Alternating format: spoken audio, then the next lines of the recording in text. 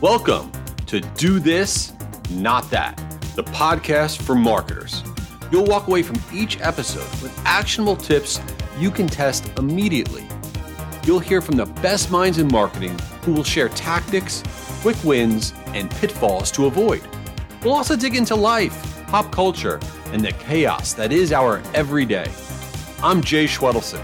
Let's do this, not that.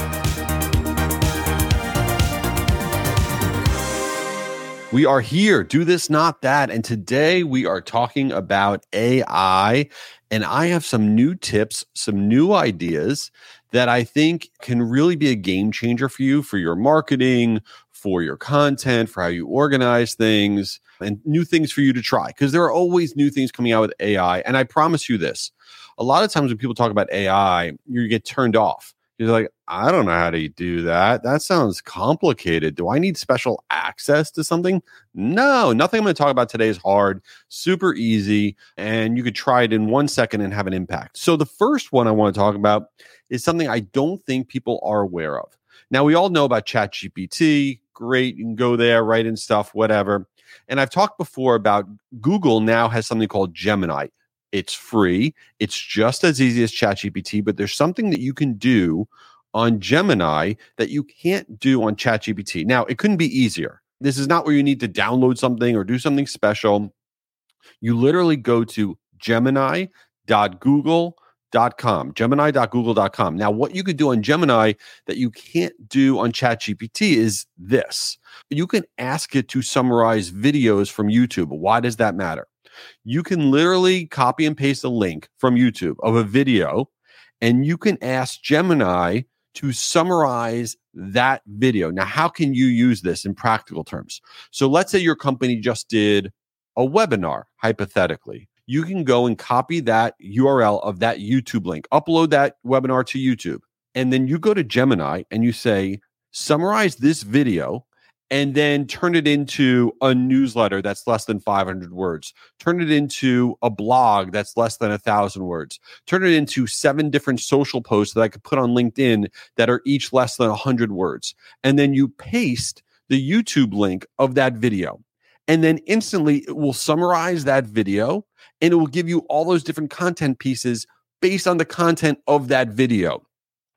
This is a game changer. It takes like 10 seconds. It's nothing. And maybe it's a webinar you haven't had time to watch or some other video content on YouTube that you want to summarize and use. You could take any link off of YouTube and then ask it to repurpose or to summarize. And you could do that all on Gemini, gemini.google.com. And I don't think enough marketers, enough people are leveraging the ability to kind of repurpose and summarize video.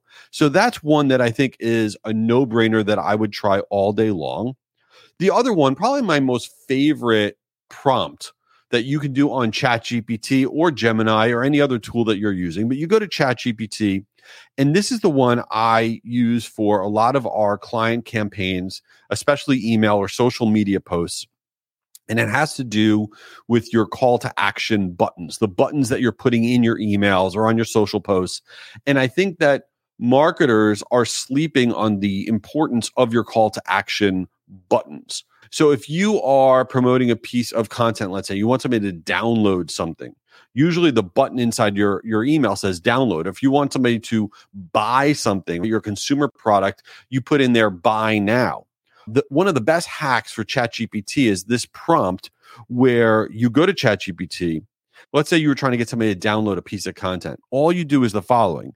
You say, write the call to action button download and write it in the first person and create urgency, but do not include the word download and give me 10 different versions. And the key things there are you asked it to write it in first person, and you also asked it to not include the word download. Why is that important? Call to action buttons that are actually written in the first person have over a 20% higher average click-through rates than average call to action buttons that are not. So for example, when I put in, write the call to action button download in first person and create urgency, but do not include the word download and give me 10 different options, this is the type of stuff I get back. It'll say, get my copy now, claim my free access, unlock my exclusive content, grab my spot now, secure my copy today. All of these things are written in first person. They're creating this sense of urgency, this sense of excitement. Like, what would you rather do if you were downloading a piece of content? Would you rather it say download or access my exclusive content?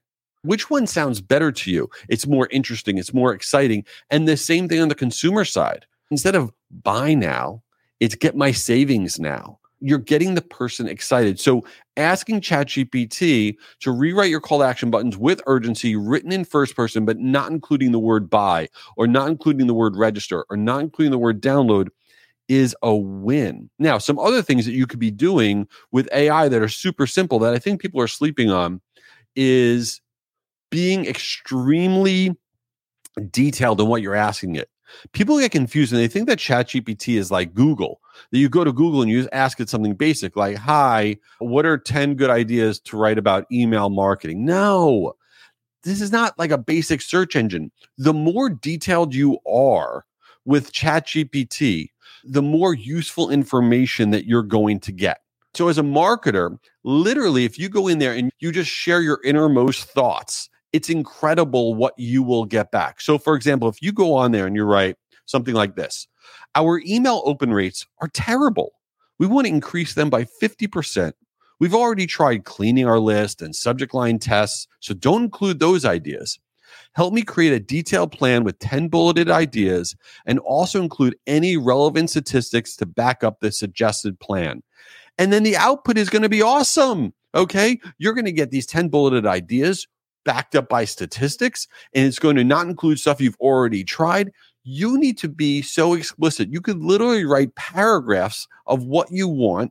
And then when you get back is so incredibly useful. And by the way, there's things that I use ChatGPT for that have nothing to do with business or whatever that I think are wild, right? I just went on a family vacation, all right? And you could do this for your travel planning. And I don't know why people don't do this more. You can go to ChatGPT and say something like this. All right, let's say you're going to go to, I have no idea. Let's say you're going to Atlanta for the first time. You're going to visit Atlanta. You can literally, and you were going to stay at, some hotel. I have no idea. You're going to stay at the Renaissance. I have no idea where that is. I'm making that up, right? And you can go to ChatGPT and you could say, create a table, because it does create tables for you, like little spreadsheets. Create a table to plan out a vacation to Atlanta, Georgia.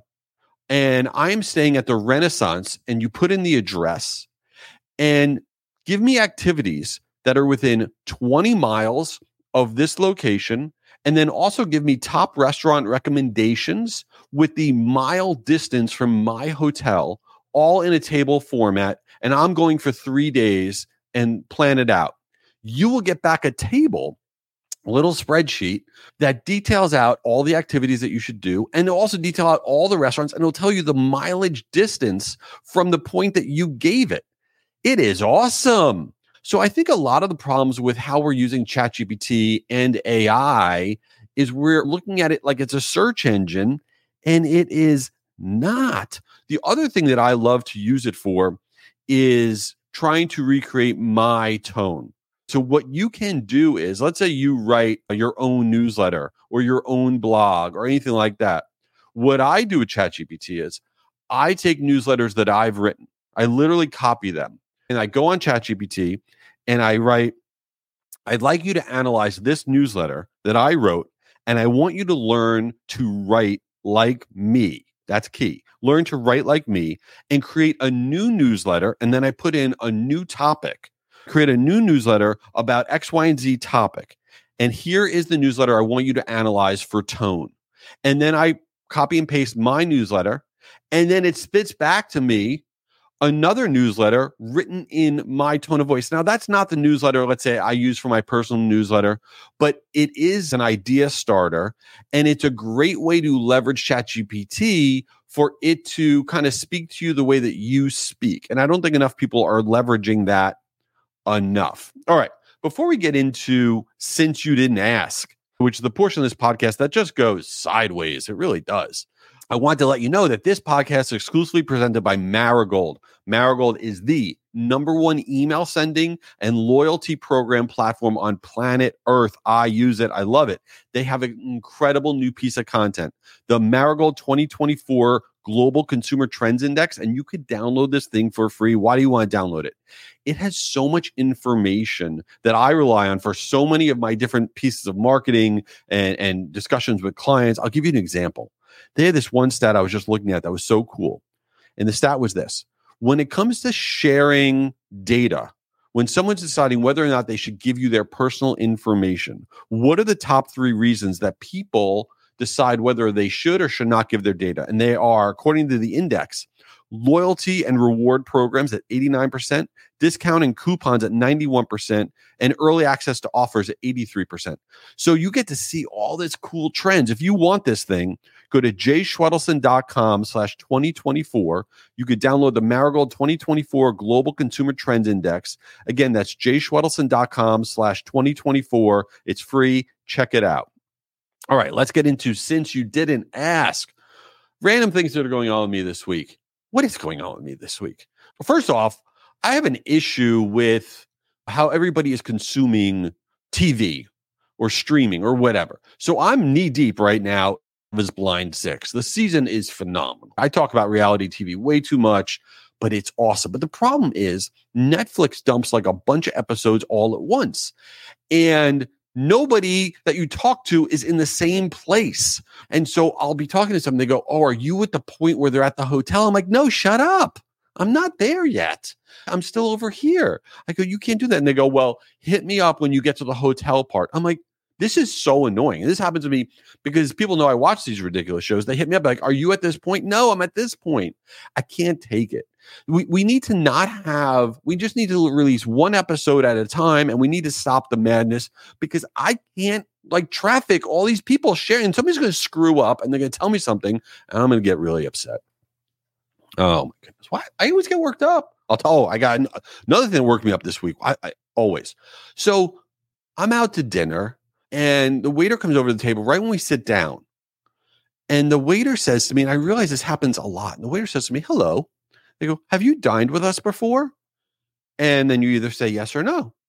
And I'm always thinking that when I say, "No, I haven't dined with you before," that some sort of amazing piece of information is going to come out of the waiter's mouth that's going to blow my mind. So the waiter's like, "Have you dined with us before?" I go, "No, I haven't." And they go, "Okay, well, I'm going to tell you today's specials." I'm like, "Well, who cares if I've dined with you before or not? I thought you were going to tell me like a panda comes out and they do a dance and it's going to be awesome and make sure you stick around for it. What is the point of asking me if I've dined with them before?" And I don't understand. So next time when somebody says to me, "Have you dined with us before?" I'm going to say, what is the meaning behind the question so I can really get the value out of that interaction? This is what goes on in my brain. This is actually what happens in my brain. Very small brain. I don't know. Anyway, I appreciate you being here. A couple things. Please, first, leave a review for this ridiculous podcast if you like it. Maybe you didn't like it. I don't know. Just do something in that category. And then also guruconference.com, the world's largest free virtual email marketing event. It's free. It's 2 days. We just opened up registration. I will be there. 20,000 marketers will be there. Why haven't you registered? Let's go. guruconference.com. You are awesome for being here. Keep it real and ask waiters questions. Thanks. You did it. You made it to the end. Nice. But the party's not over. Subscribe to make sure you get the latest episode each week for more actionable tips and a little chaos from today's top marketers. And hook us up with a 5-star review if this wasn't the worst podcast of all time. Lastly, if you want access to the best virtual marketing events that are also 100% free, visit guruevents.com so you can hear from the world's top marketers like Damon John, Martha Stewart, and me. guruevents.com. Check it out.